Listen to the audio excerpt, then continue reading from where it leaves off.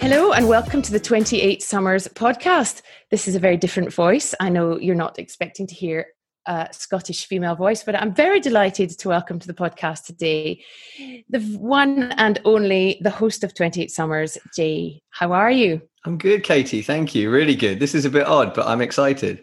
It's very strange. Thank you so much for having me because it's very excited to be hosting someone else's podcast for a change. That's really quite unusual, but fun. I like the concept. So let's get stuck right in because people will have heard bits of your story throughout the series, both seasons actually. And so they'll know roughly, but let's get right back to the beginning and talk about what brought you to the podcast, to doing a podcast, and not just the podcast, but the sort of ethos around it and everything that you're trying to do sort of in your life and that kind of thing. Yeah, for sure. So I think I take people back normally to kind of my mid 30s, and I was getting to a point where my career was really taking off. So I was on this kind of rocket ship trajectory with my career, taking promotions, really leaning in and working hard. And that has its pressures on the family, which we maybe talk about later, but it certainly has its pressures on your kind of personal health. And I just found myself, as somebody who spent my entire career working in the fitness industry, as having this kind of external perception of me that I was fit and healthy because I worked in a certain industry and I looked reasonably slim, to the reality that I was kind of, I think, deeply unwell. I wasn't in a great headspace. I was probably drinking too much. I was certainly eating the wrong foods, and training was sporadic and inconsistent. And I just kind of had this epiphany, really. I looked around me and saw, with respect, a lot of people older than me, a few promotions down the line, who were all kind of tired, overweight, stressed, maybe on their second marriage, third marriage. And I just thought, I just don't want that to be me. I just really don't want that to be me. And so that kind of was the inflection point in my life where I just realized that I had to be more in control and more accountable to myself in terms of my health. So I started reading a lot more about, health and well-being, about mindfulness. I started doing a lot more mobility. I started really focusing on, all aspects of my health, from nutrition to mental well-being, to the fitness that I was doing, and just decided at that moment that I needed to get more in control. And that led me down this path to, listening to a lot of people about how they'd done the same kind of things in their lives. And it just became really transformational for me. I know that's a word that's really often overused, but for me, it was a genuine game changer. And I, through that process, the biggest epiphany I think I had was I had to get control of my mornings, because I'm a dad, so I've got busy personal life, and then I've got this crazy busy work life. And I just found that I would wake up in the mornings, and before I knew it, my day was derailed. It was other people owned my day, basically. Other people were calling the shots, and an email that came in, or a text message, or an emergency. And I would get to the end of the day and I would be completely wiped, emotionally and physically. I hadn't made time for my own mental well-being. I hadn't made time for my own kind of health and fitness. And the days just started to blur into one. And I almost felt like I was in a bit of a trance, just kind of rolling from one day to the next. And so at that moment, I read the 5 a.m. Club and the $1 Million Morning and all of these books. I started to think there's something here. Like, there's this consistent trait that really successful people have really good handle on their morning routine, and they kind of own their morning, and so they get stuff done that's really important to them early on. And so, I would just get up really early in the mornings and get down in. I was living in America at the time, and I would get down in the basement and listen to podcasts and other things, and that led me to listen to a podcast with a guy called Jesse Itzler. And he was being interviewed by a guy called Tom Bilyeu, who has a podcast called Impact Theory. It was the first podcast I ever really listened to. It's been going for years and years and years. And Jesse was being interviewed and was asked, and some of the listeners will have heard this, but maybe some of them haven't really heard where the name 28 Summers comes from. They maybe haven't gone back to the pilot episode or episode 1 in season 1. Jesse was 50 at the time, and Tom said, where does your zest for life come from? Like you're this 50-year-old, but you're just relentless energy. Like every single moment has to be optimized. Where does that come from? And Jesse said something that genuinely changed my life. He said, I just turned 50, and the average life expectancy of a male in the US is 78.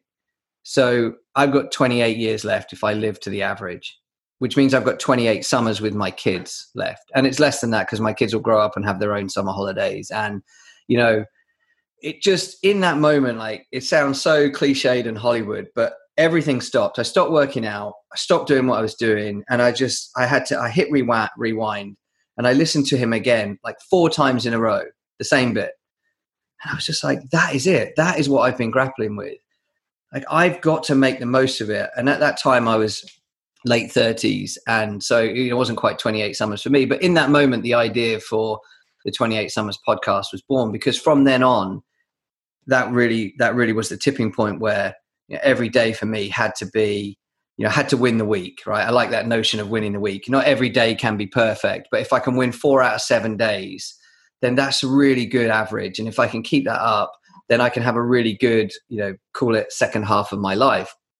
And so, yeah, that was really where the idea for the podcast came from, because over the next kind of couple of years, really my life changed completely. And it was so transformational for me that I wanted to share that same kind of idea and see if it would help other people.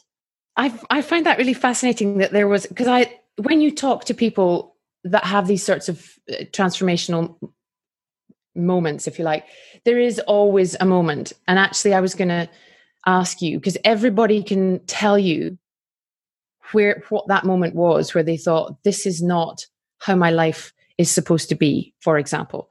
And I'm interested to hear that yours came, though, after you'd already decided to make some changes. So was there a specific moment where that sort of absence of joy, for example, for want of a better expression, was there a moment before that 28 Summers moment? Does that make sense? Because in my own experience, these transformations, these transitions, there is a moment, but then it can take quite a long time to start putting stuff in place. How quickly did yours happen? Was there a moment, and how quickly did it come about?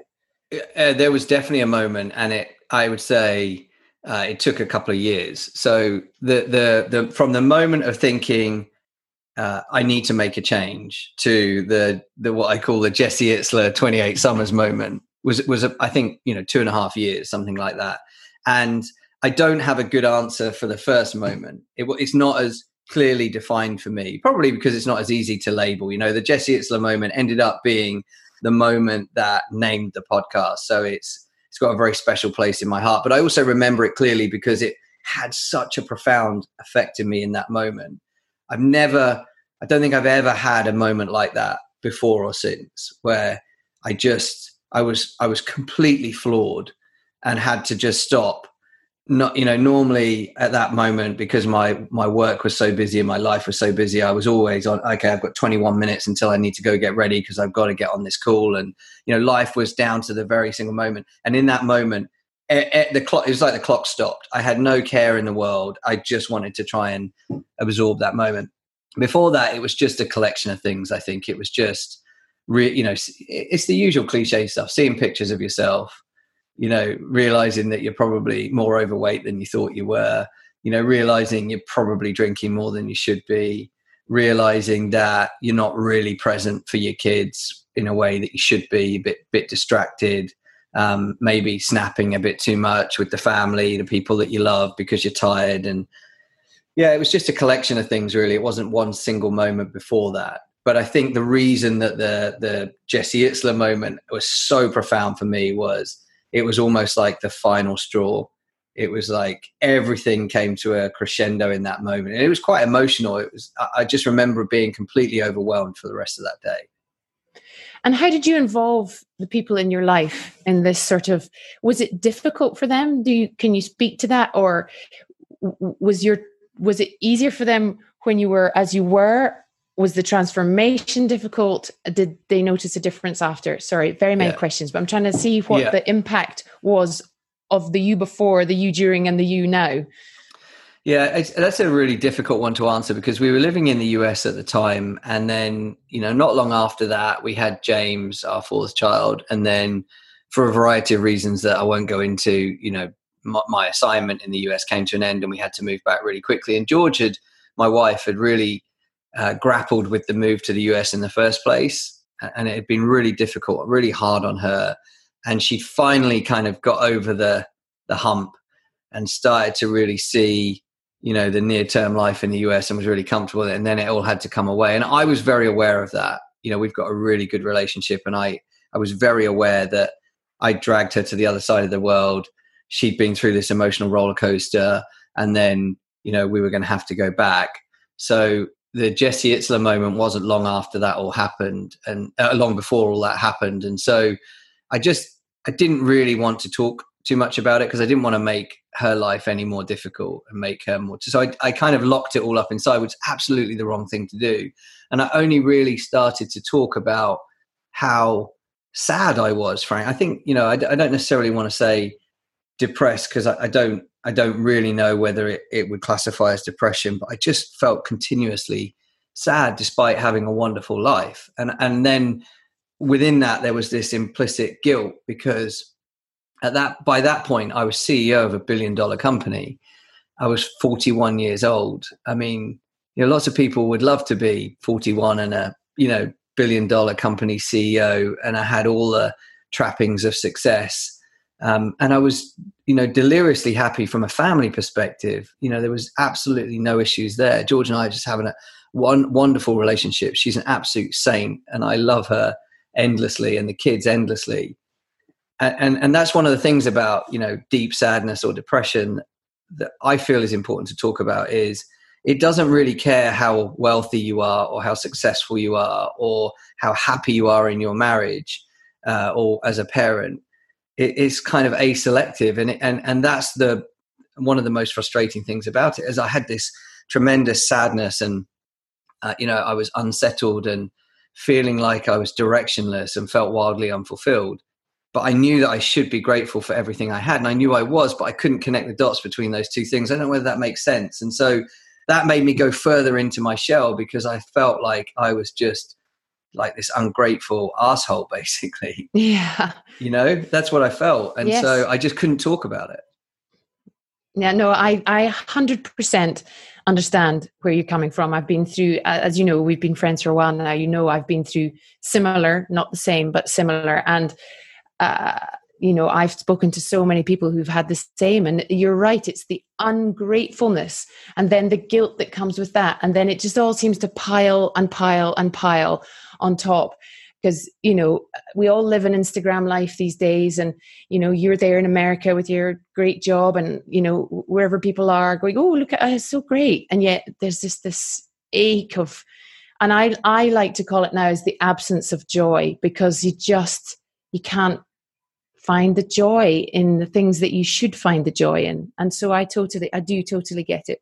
So once you'd had your moment, your Jessie Itzler moment, so you came back to the UK and I want to talk about the podcast, but I also want to talk about, perhaps talk about the podcast first, but I also want to talk about, because it's not just a podcast. This is like a way of life for you now. This is, it's driving, as I understand it, it drives your goals, your career, your everything that you want to do with your life and to help other people. So let's talk about the podcast first, but in a sort of a bigger scale, if I've understood correctly. Yeah, I think I can do that because I one of the things, so dealing with all of that, difficulty, that emotional stuff, moving back, James was, I want to say when we found out we had to move back, he was 6 weeks old. Oof. And then, bearing in mind, we build a whole life when you do something like that. You rent a house, you get cars, kids are in school, the whole 9 yards. And then from an immigration perspective, you get told you got 60 days to leave the country. So there's a lot of pressure on there. George was, postnatally kind of handling with everything that she had to handle, having a baby in a different country, first baby she'd had without her mum around. It was really tough. We got so, and in that moment, I knew that there were a few options bubbled up where maybe you could stay in the US, and lots of good networks were saying, people in my network were saying, we want you to stay, we'll find something. And I knew in that moment we had to get home. It was the right thing to do for all of us, the family, for my kids, and then for me as well. We got home, and I decided that I needed to have just a bit of a break. And of course, entirely privileged to financially be able to do that. But it was important. It was important just to take a bit of breathing space. And after I'd had a bit of a sulk about the way things ended, I dusted myself down and I said, I'm going to get out running again. I love trail running. I love being outside. I'm definitely not the fastest runner in the world. I'm a plodder, but I always knew that it was a joyful experience for me as an adult. Ironically, as a kid, I hated running, but that's a whole separate story. But it was a place where I could kind of go and disconnect. And we live in the UK. We went back to our family home, which we kept while we were on assignment in the US. And I live near Swinley Forest, and I just started going out running there every week, long runs, a couple of hours at a time. And it was so cathartic, and it was so powerful for me. And all of these things started to collide. And very kind of long-winded answer, but ultimately the idea for 28 Summers just started gaining so much momentum on all of those runs. I was like, I know that this is the way I need to live my life now. Like, because in that moment you think, like, I'm the primary earner for the family, so I got to figure something out. I got to decide what we're going to do next. Once you've figured out getting the kids settled in school and all of that good tactical stuff, there's like, okay, well, at that time, I guess I was 40, nearly 42. No, I was just past 42. I've got to work. I can't retire. So what am I going to do? And I just went through all of these emotions of trying to figure out what would come next. And to your point, I knew that at the heart of that needed to be two things. One needed to be my family were going to be number one. And that may seem like an odd thing to say, because in a way they were always number one. But I felt like at times work had made me make compromises on a family front. For example, I spent 9 months living in Chicago with my family living in the UK, and I would see them every 2 or 3 weeks. And that was just not right. And I'd made a decision with George that ultimately was not good for the family. So I knew going forward that family had to be at the very heart, and they were number one without question. There would never be any compromise there. And number two was adventure needed to be at the heart, because I knew that was when I interviewed you for my podcast, you used an expression which I've used continuously since because I love it, which was being outdoors and kind of living adventurously and pushing my comfort zone is the one thing outside of my family that made my heart sing. And you used that expression when I spoke to you, and I love it. And that is retrospectively the best way to describe how I was feeling when I started to think about, okay, I've got to launch a podcast, and I've got to make sure that every decision I make going forward is about living more adventurously. So I'm interested because, lots of things, so many things. You started running. So I'm coming back to that just because I remember when you first started describing how you felt in the States, and you said that you were mentally not great and physically not in great shape, too much booze, not enough exercise, not great food. Do you think, which was worse for you, the mental side or the physical side? Or is it impossible to separate the two? Well, I think it's difficult to separate the two because I think they're, it's a vicious circle, isn't it? And one typically leads to, you start to feel crap about yourself, and then you indulge and you eat too much and drink too much, and then you feel even worse about yourself. So it's this horrible kind of spiral. But I think also probably, somewhat uniquely versus, I guess, most other people, is I'd spent 2 decades working in the global fitness industry. I have a master's in human performance physiology. I know what's needed to get myself in good shape. I know what's needed to be healthy, but I was entirely unequipped on the mental health side of things. To the extent that people around me have struggled with mental health over the years. And I realize now how unaware I was of just how crippling it was for them. So yeah, I think it was hardest on the mental side just because I felt so unprepared, at least on the health side, like the physical health and the fitness side of things. I knew what I needed to do. Yeah. I wasn't doing it, but at least I knew what I needed to do. With the mental health side of things, I didn't know who to talk to. George would have been amazing if I'd have shared more with her, but I didn't want to load her up with how I was feeling. And I know now that upsets her a little bit. She's upset to a certain extent about the fact that I didn't talk to her, but she also understands why I didn't. Yeah. And the once you sort of helped with the mental side and you decided to, put family and adventure first, I'm kind of interested to hear you say that because, and this is going to sound a bit odd, but I don't hear you in there. I know I sound like a counselor now, but like, where were you in this family first, adventure first? Was the adventure for you? No, the adventure was absolutely me. And what I've discovered subsequently is that involving my family in the adventure brings me a lot of joy as well. My son William is really interested. My daughter Grace is really interested in what I do, and they want to get involved. But yeah, I think that's probably a better way of describing it. Is the adventure was about putting my well-being at the front of the queue as well. And I had never really done that before. And so, yeah, that was a really important kind of epiphany for me, I think. It is. And it's amazing how I think lots of people I've spoken to have exactly the same thing. There's that sort of guilt. But it's unusual in my experience that you hear that coming from a man. It's quite often, and this is actually how we first connected, isn't it? Yeah. Because we connected on Instagram over a comment that you'd made about, one of us had made, I can't really remember, about trying to put yourself first. And I was really struck by the fact that came from a man, because I hear all the time from women, especially mums, who have literally put, like you said at the very beginning about your mornings and people taking over your day before you even opened your eyes, somebody else's day.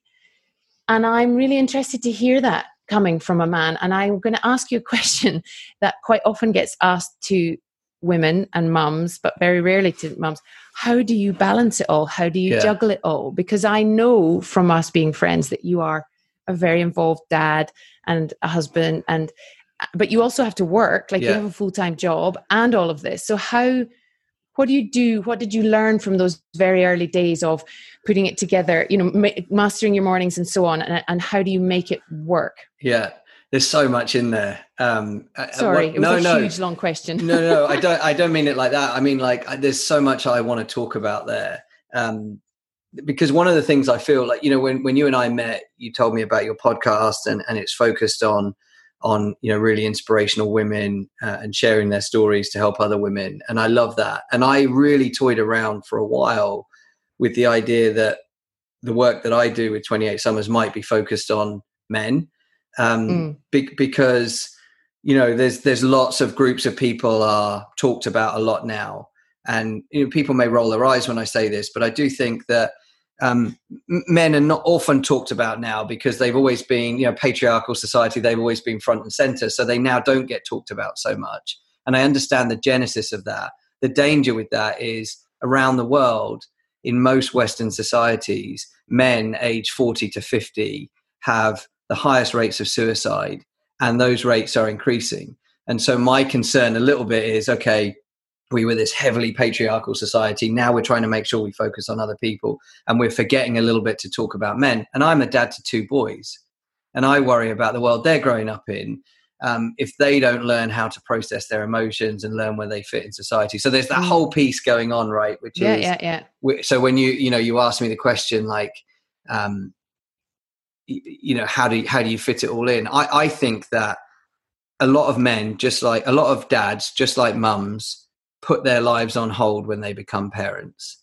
And it's definitely in a different way. I totally accept that it's not the same way, but they do. Like, so for example, a lot of guys I know they just doubled down on work, right? So, okay, I've got to, and I know that's a very kind of stereotypical kind of perception. It's not always the case. And so for them, in that moment they become a parent, it's like, okay, you got to double down on working, forget. And then, so that leads to this spiral that you touched on, like, forget about your health, forget about anything you want to do. You better just go get some promotions and start earning some money, because we've got a big mortgage to pay for. We've got to put the kids, through everything. And so I think that is a really dangerous slope. And I always say, for any parents, mums and dads, I really believe strongly that you have to keep your identity through your kids' younger years, because otherwise, when they grow up, my eldest, Scarlett, is nearly 15, and she's, much as I don't want her to, she's off out in the world, and it's my relationship with her is great, but soon enough she'll be out doing her own thing. And when that eventually happens with my youngest, what's left? Right, if you've put your entire identity on hold, then I think that's one of the big problems in life, I think, for parents, is that they entirely pause their identity for their children just to be a mom or just to be a dad. And for me, trying to find the balance, kind of really elongated way of answering your question, but trying to find the balance is about making sure that when my youngest, who is actually due to be born in November, eventually flies the nest, I know who I am, and I have an identity. George has an identity. We have things that we love doing. I think that's really important. It's just so unusual for me to hear a man say that. I'm sorry. It's amazing. I love it. I love it. Okay. So I'm going to go back to the podcast now. What has your first year of podcasting brought you? And in general, perhaps, but also with regards to what we've just talked about, what have you learned? What have people made you go, oh my God, and even what? Wow. Big moments. There's been some really big kind of learnings for me. Definitely one of the biggest is kind of bravery. And on my website, I have a T.S. Eliot quote, which is, if you're not in over your head, how do you know how tall you are? And I love that, because from the idea of launching the podcast to actually launching the podcast was a while, right? And one of the main reasons for not launching the podcast was not time. I had quite a lot of time on my hands at that moment. Yeah. It was fear. It was fear that, what will people think? And you and I have talked about this offline. I had this kind of exterior, ex-CEO, everybody's waiting to see what he does next, and nobody's expecting him to launch a podcast about living adventurously. So I was worried about that. And so for me, I think the podcast experience has taught me that it's not important what those people think. And they always say, like, haters are going to hate, right? So just let them do it. And there's nothing I can do about that. So it was a reminder to me to control the controllables. And so just the very fact of getting it out there has been a massive experience for me. And then also, pride is not necessarily something I talk about a lot, but I'm definitely proud that I didn't stop. Yeah. Which I know you'll appreciate, because you're a podcaster. Other people may think that's an odd thing to say, but if you're a podcaster, you totally get it, because there are high points and low points, and just consistently getting content out there for a year now, I'm really proud of that. But I get the biggest epiphanies have always been just amazing guests, just shared amazing things. Like, I said, you said that, find what makes your heart sing. And I can genuinely tell you, for every single one of my season 2 episodes, I've just launched the 30th episode. And every single one of those people gave me a golden nugget that I've used since. Yeah. I'm like, that is amazing. I just feel so fortunate to hear those ideas, that wisdom for free. Yeah. I didn't have to pay for it. No, I know. And I've got it forever. So, those sort of things are critical. And then I guess final thing I would say is that one of the things that really makes me smile, because you were one of my guests, is at the end of every episode in season 2, I always ask people, for anybody at home who is thinking about wanting to live more adventurously, what would be your advice? And genuinely, there's like almost entire consistency with what people say. They always say, just get started. Don't worry about having it all figured out. They always say, surround yourself with amazing people, your tribe. Don't listen to the naysayers. Just go find people that want to support you. And they always say, adventure is what you make it, right? So it doesn't need to be climbing mountains or rowing oceans, or like building small adventure and lifestyle changes into your life every day is just so powerful. And I love the fact that I've got this really diverse group of guests, gender diversity, different backgrounds, and everybody always says the same thing. And I love that. Yeah. Extraordinary. And you mentioned the highs and lows. We talked before about persisting through the highs and lows. And as you say, if you're not a podcaster, you might think, well, what can possibly be a low about podcasting? It sounds like a great laugh. And mostly it is, in my experience. But what for you have been the hard parts to kind of just go, right, I just need to get this out this week and then I'll regroup and deal? Yeah, I think the hardest bits for me have been, early on feeling like you're talking to a void. It's a bit like anything, isn't it? Mm-hmm. When you first kind of get yourself on social media and you've got like 50 followers or something, thinking like, is anybody actually listening to this? And you feel a bit like that when your podcast is first out there. Like, is anybody really listening? Is that making a difference? And then, struggling to do some of the basics like get reviews and get shares and stuff like this, because that your guests are sharing amazing wisdom, and you just want loads of people to be able to hear it. So there's definitely occasional low points, but for the most part, it's been just an amazing experience. I'm so fortunate to be able to do it, and I just think that seeing people download the podcast every time you launch an episode is really heartening. And then I am not particularly, well, I'm not religious at all, but I will tell you, I believe kind of that if you think positively and put yourself in the right headspace, the universe presents stuff to you. And it has never failed to amaze me that every time I have a flat point with the podcast where I think maybe I should just make this the last season or whatever. Yeah. Somebody out there messages me, whether it's, LinkedIn or social media or whatever, or via my website, and says, I just listened to podcast episode X and you changed my life. Oh. And I've had several of those, and that's all you need, right? You just need, need that one little reminder that somebody was feeling depressed because, they've had issues trying to get pregnant, and now they've bought hiking shoes and they go out hiking every weekend, and it's completely changed their mindset. That's a win for me. It totally is. I completely get that. And it makes for me, it makes the lack of downloads some days just disappear. And you just think, well, if only one person heard that and made a difference, then that's amazing. Have you had any unexpected bonuses, surprises from doing this? I would say that I have been really pleasantly surprised. Going back to my comment about dancing with the fear, and the main thing that stopped me launching the podcast was worry and fear about what people in my kind of corporate persona network might think. I've been really pleasantly surprised by how many of those people from that side of my life have contacted me and said, I just discovered your podcast and I absolutely love it. And by the way, I'm planning to do this next year, or I've been, learning to stand up paddle, or, I feel like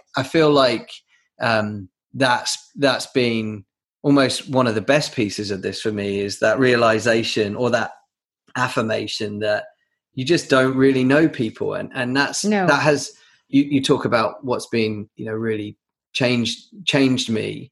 One of the things is, I still have a corporate job, but I make time now to really understand what people I work with do to make them happy. One of the things that I talked about, I was a guest on another podcast recently, and I talked about this really weird question that we get asked. when we're in social circles, like you and Graham go to a dinner party and there's people there you don't know. Often the first thing that adults ask each other is, what do you do for a living? And I think it's such an odd question, because we're basically then saying that how we earn money defines us. And I think that's part of the problem. So what I like to do now, and it's absolutely because of this experience of running the podcast, is, what do you do when you're not working? Like, what makes you really happy? And I use your question, like, what makes your heart sing? Yeah. And it's really funny when you ask people that you work with for a kind of a corporate type job that question, it stops them in their tracks, because for the most part nobody ever asks them that question, and you really learn stuff about people. You absolutely learn stuff about. I was chatting to a corporate lawyer that I work with recently, and I just asked the question and discovered that he's massively into hiking around the world, and his vacation days that he takes are always like hiking in these gnarly, awesome places, and he's got a Garmin InReach like me, and he's like totally a kindred spirit. And in my former life, I would never have discovered that about him, because I was so route one, we've got a job to do, let's just get on the call and talk about our objectives. And just learning a bit more about him, we now just have such a different relationship, and I love that. And it must be very important in this crazy COVID times to understand people a bit more, because we're not seeing people very much either. So a lot of your calls are on Zoom, or and there's, as they call it, there's less of the water cooler chat. So it's kind of good to do that. I think I really like that. I hadn't kind of thought about that. I had a similar thing the other day, someone saying, what do you do? And I just froze because I was like, it's too complicated, I can't go into it anyway. And so with your journey, it's a slightly corny, cheesy word, but it is a journey. I like to think of it as that. You're obviously not just talking the talk, you are walking the walk, and you have this amazing project adventure going on, and it's not just for yourself, it's for the benefit of people less fortunate. So do you want to tell us a bit about that? Yeah, sure. So I've been involved with a charity called Scotty's Little Soldiers for I guess coming up on 10 years now, and it's a UK-based charity for bereaved forces children. So it was founded by an amazing lady, Nikki Scott, and Nikki's husband was serving in the Royal Tank Regiment and was killed by an IED in Afghanistan in 2009, and obviously left behind Nikki, but two children as well. And Scotty's is all about supporting the children that are affected by armed forces personnel who lose their life while serving. It's an amazing charity, does incredible work, and it's totally unique. It never fails to amaze me that we have these incredibly large military charities like the Legion and others, and at the end of the day, the kids are not really focused on. And so there's children and young people whose trauma, needs to be addressed, and they need to be supported. And, I think as kids are very resilient, but also their grief profile changes over time. So, at the age they lose their parent, their grief may be different, but as they get older and there's certain milestones coming up.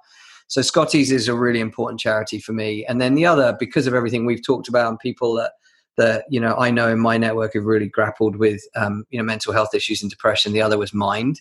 And I just decided that I wanted to do something this year to kind of pay it forward. And so I've set myself the target of raising £10,000 for those two charities. And I was doing that by doing four adventures, 4 challenges this year. The first was Tenny Fan, which is climbing the mountain, the highest mountain in South Wales, Penny Fan, which is 886 meters, at least 10 times in 24 hours. So I did that back in May, and managed to get 10 reps done in 16 hours. So that was an amazing achievement. Really happy with that. And weather front came in, so I couldn't keep going, but was really happy to get the 10 done. And then I just came back from, the most life-changing experience ever of kayaking full island traverse of the Exuma Islands in the Bahamas. And when you say that, people think, oh, you basically went on a holiday for 2 weeks in the Bahamas. and you talk about Insta-perfects, like the pictures are amazing. So people find it quite hard to look at that and think that you've done something challenging. But we kayaked, we cycled the length of Little Exuma and Great Exuma, which is about 80 kilometers. Then we jumped into sea kayaks and we kayaked for 5 days, 160 kilometers along the island chain. It's never been done before. We spoke to all the locals in the area, all the experts on the flows and tides. Nobody had ever done it in kayaks before. Frankly, they thought we were insane. There's a couple of kind of gnarly crossings in there as well. And so we wild camped on beaches on the way, these uninhabited islands. So it was a proper kind of Robinson Crusoe experience. But with all of the challenges of being out on the water 10 hours a day with no shade, heat stroke, dealing with the wildlife and, salt and, sand and all those good things. It was an amazing experience that honestly, I don't think I've fully processed yet. And because you did that with Rat Race, and as I understand it, their ethos is that you go at the pace of the sort of the slowest person, or it's a team effort rather than right, I'll see you at the end, I'm off. Yeah, exactly. It's not these events are not races, they're adventures. And so there's no cutoff times, there's no winner's medal. And this was also, so they have a series of events that they call their bucket list items. And then in order to arrive at what gets put into the bucket list, they have this group of people they call test pilots. And so, I'm fortunate enough to now be able to call myself a Rat Race test pilot. How exciting. Which is cool. Yeah, which is cool. I feel like feel like I should put that on LinkedIn. I did see it on your Insta, I think. Yeah. And I was like, oh, that's so cool. I know, and I love that. And basically the notion of a test pilot for them is, look, we've got this crazy idea for a challenge and we want to go and try it out, but we're not ready to fully sell it yet because we need to make sure it's viable. We need to make sure it's safe. We need to make sure that what we think we know about the route makes sense. So they invite people like me to come along and we go and just test the route. And it's kind of, the idea is that you have to go fully in the knowledge that it may end up being an entirely different adventure to the one you thought you were going on. And then you're asked to kind of send feedback, and they use that feedback to say, okay, is this going to be an event that we commercially launch? And if it is, then they get it live and people can then pay money to go and do that event going forward. Or it could be that they do it and say, look, that was amazing. It was pretty gnarly. It was cool to do, but for a variety of reasons, it's not going to be commercially viable. And in either way, it's kind of a win, right? Because if it's the latter, then you're one of the only people ever to have done it. And if it's the former, it's kind of cool knowing that you were part of creating a special experience that others are going to go on to have. And that's the case with Exuma. So if people check out my Insta, look at the pictures, there's more pictures coming soon. I'll get them up on my website as well. But if people want to sign up, that event is going to be running from 2023. Oh, how awesome. You said that it was life-changing. What made it more life-changing than any other kind of adventure that you've done? Well, I don't think I have an intelligent answer to that yet. But because I genuinely still think I'm processing it. I mean, it was life-changing on lots of levels. It was incredibly difficult. Being away from my family and being off grid. So for large parts of it, there's no cell phone signal, no mobile phone signal out there. I had a Garmin InReach, so I could send like preset messages, and that was difficult on all of us. And so you have a lot of thinking time, lying in your hammock late at night, not really able to sleep, and because it's so hot and windy and all of those things. You do a lot of thinking time, a lot of self-reflection. About why, and the reason I say I'm not sure I've processed it yet is like, why is adventure so important to me? And what do I want to get out of adventure going forward? And what does it need to look like for it to give me what I want, but also, not not be detractive to my relationship with my family. So there's some of that in there. There's just the shit. I mean, you've done some really cool stuff where you've been out in the middle of nowhere, deserts, for example, where there's no light pollution. That if people have not done that before, and I thought I had, but this is truly out there in the middle of nowhere, in the middle of the ocean, with no light pollution because there's no buildings. The sky is, when you see it on movies, you think, oh, that's like digitally enhanced, and then you realize that actually that is what it looks like. And you can't take a picture of that. Your phone, if you try and take a picture of that, it just looks like a black sky. If you try and take a picture of the moon, it looks like a marble a million miles away. But when you're there, you're like, this, I don't know how this can be real. I've never seen the moon and the stars look like that. And thankfully I can't unsee that. And I just love that. It's just amazing. And you feel a deeper connection. I know this sounds really cliched, but you just feel a deeper connection to the planet. I did anyway. I just felt like, what a privilege, what an amazing place this is. And genuinely, I know it sounds really funny, but it makes me feel quite emotional thinking about it, because it was just, if I could write one law, it would be that everybody gets to have an experience like that, just one in their life, because I think everything gets put into perspective. Lovely. I'm just leaving that to sink for a minute. So are you actively trying to think of, as you put it, an intelligent answer for that? Because that sounded pretty good to me. Yeah. Or are you just letting it percolate and it will come when it comes? I'm actively trying to think about it. I think because of the way my mind works, I have to kind of organize my thoughts on it. I can't just, my personality won't just let it kind of linger. And I think also partly because I want to preserve it, because I know that as time goes on, you forget stuff. And I don't want to 10 years down the line not really remember that experience. I want to be able to remind myself at any moment. So I'm trying to get some thoughts down on paper. I'm actually trying to write a book at the moment called The Adventure Fix, which is clearly a bit of a play on words, because it's not just getting your fix, but I also believe that adventure can fix some stuff for a lot of people. It did for me. It does for me. So yeah, I'm pretty excited about that. And I can imagine that Exuma is going to play a really important part in that. I just, I've got to get it down. I've got to get it down in words, partly for me so that I don't lose it, and partly because I hope that others might find it really helpful as well.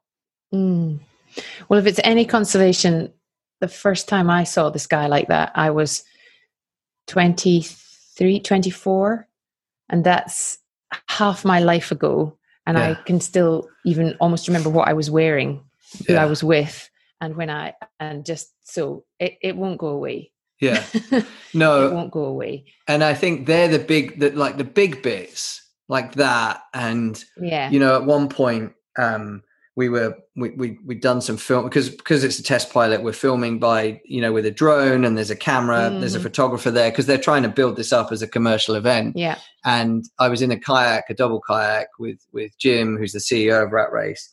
And we paddled out and then turned around, realized the other guys weren't with us. So we kind of just sat there waiting. And normally when you're out there, you're paddling all the time. And so for the most part, all of the marine life is just like, they want to be as far away from you as possible, because you're making quite a lot of splash. But we just sat there and floated for about 20 minutes waiting for the others to kind of fix the issue they had and get going. And I saw this shadow. I was in the front of the kayak. I saw this shadow about 30, 40 foot up ahead on the right. And we saw quite a lot of nurse sharks, a lot of turtles, a lot of stingrays, all the time throughout the whole trip. And I said, I think there's a turtle up there, because some of them are quite big, and it was like quite a big, like round shadow. And we just sat there, just chilling, just quietly chatting. And this circle started to come down towards us. And then I realized it wasn't a circle at all. It was like a long cylinder shape. And then it went out about perpendicular to the boat, turned around, and then came back towards us. And it was either a tiger shark or a bull shark. Far and away the biggest thing I've ever seen in the water. It must have been 8-9 foot long. Wow. 3 or 4 foot, wide in terms of diameter. And it came around and looked at us again and then just disappeared. And again, just so those moments, like that moment, I will never forget. I know I'll be on my deathbed and I will remember that. I will remember the sky. But I also don't want to forget the little bits, like the way I felt when we set up camp the first day, and I set up and I put a picture of this on my Instagram.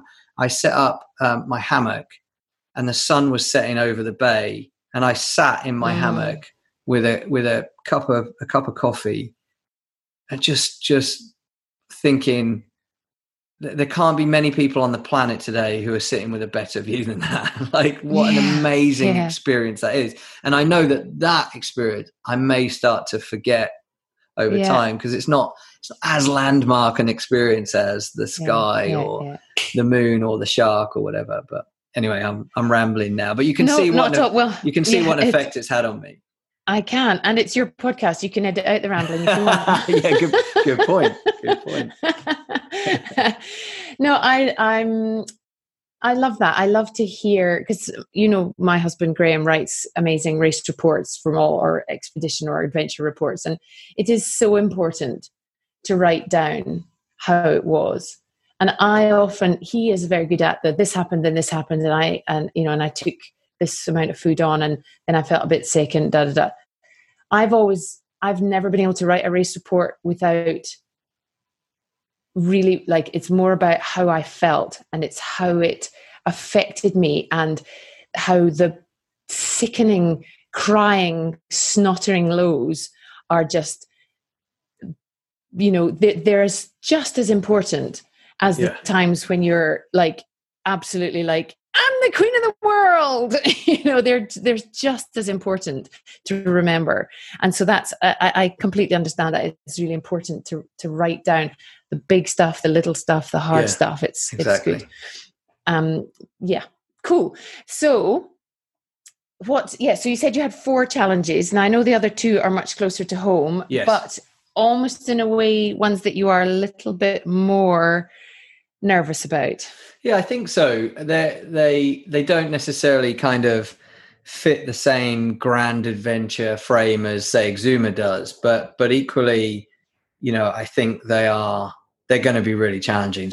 So at the time that we're recording this, the next one is going to be in 2 weeks, and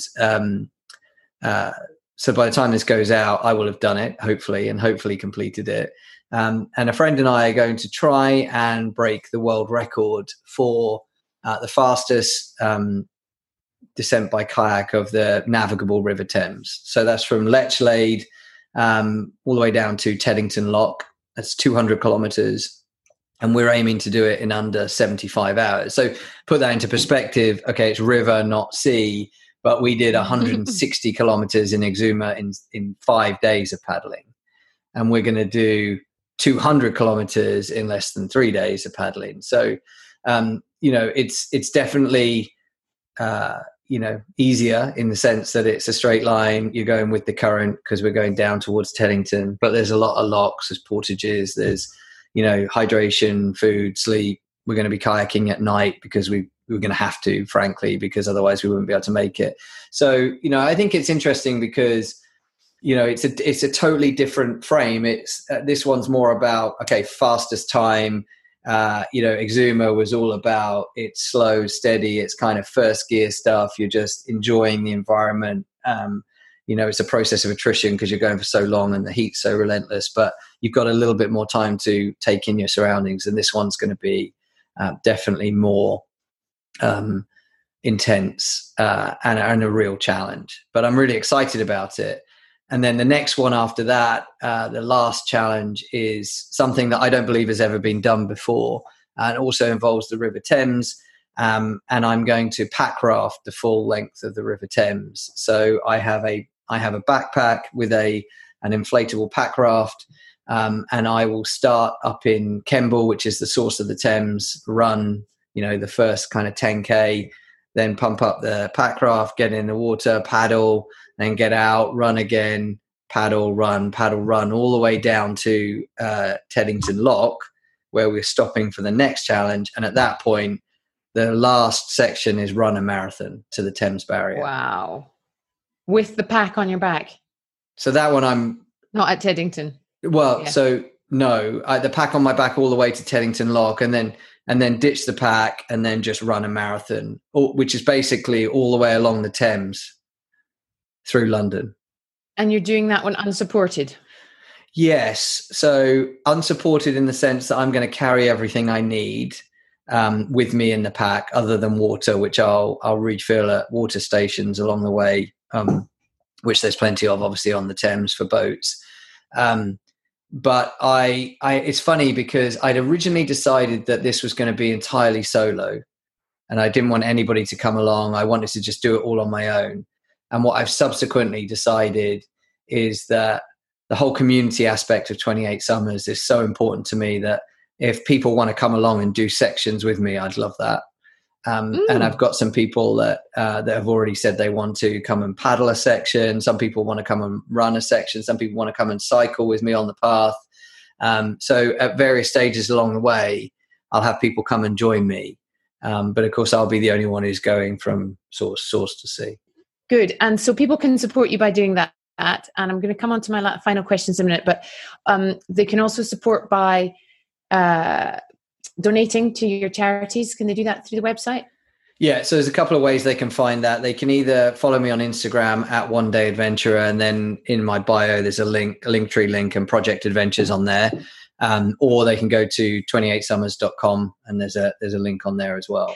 Awesome. Now I have two final questions for you. One is, what is the plan for the podcast following the end of this season? Yeah, so I have recorded now almost all of the episodes that will go out in season 2. I've been overwhelmed by the number of guests that have agreed to be on. And the 50th episode will be the last episode of season 2. That will go out in October. And then we're having a bit of a break in play. As you know, George and I are expecting a baby. So I'm going to take we're really excited about that. And I'm going to take a little bit of time off for that so I can focus on family. And then season 3 will start next year. And the decision I made there is that I'm going to do 28 episodes. It's all about the 28. So season 3 will be 28 episodes. And what that works out quite nice is if I launch the first episode just before New Year's Day next year, then one every other week will pretty much be a year. So that will take us all the way through 2022. But I think the format, I'm going to mix it up a little bit. So some of them maybe do some video. Some of them definitely are going to be in person, maybe on adventure. And then I'd also like to mix up the format a little bit and do some, maybe some round table type chats about adventure with multiple guests, where instead of a kind of a interviewer and interviewee, it'll be a bit more about discussion about adventure or some key areas. So I'm pretty excited about that. And you're speaking at a festival as well? Yes. Is that right? The Armchair Festival? Yeah, Armchair Adventurer Festival. Really excited about that. So the guys there, Matt and Reese, that organised that, went on their own legitimate adventure a couple of years back. They went in a scooter and sidecar all the way around the world, got a world record for that. I just interviewed them last week. They're going to be on the pod in a couple of weeks. But they set up this virtual festival during COVID, and it's now going to be in person down in Cornwall in September.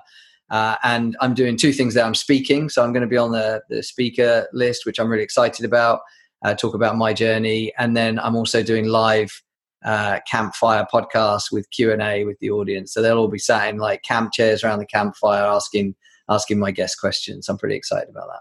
That sounds absolutely amazing. And the last question, to which I think I know the answer, but I'm going to ask you anyway. Who are your dream podcast guests?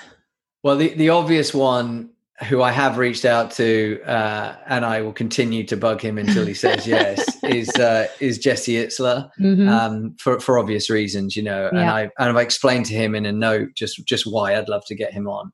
So if anybody here has any any contacts with Jesse, please help me out, because I'd love to get him on the podcast. Now, outside of that, I did a post about 3 months ago and listed like my top 5 potential guests, and one of them was Laura Bingham. So I just think she's a really, really cool adventurer. She's done some really awesome stuff, but she's also a mum to 3 kids, and she's juggling all of that. And she's got an adventurer husband, Ed, who's off doing stuff all the time. And I just think she's really inspirational. And I'm delighted to say she came on the pod, and her episode's coming out soon. So happy days. Cool. Yeah, she was amazing. She's very cool. That's cool. That's amazing. I mean, I'm going to say thank you, even though, you can thank me too. But that was really amazing. And I know that we've known each other for a while, even though we've never met in person. I know. How funny is that? It was so nice to hear.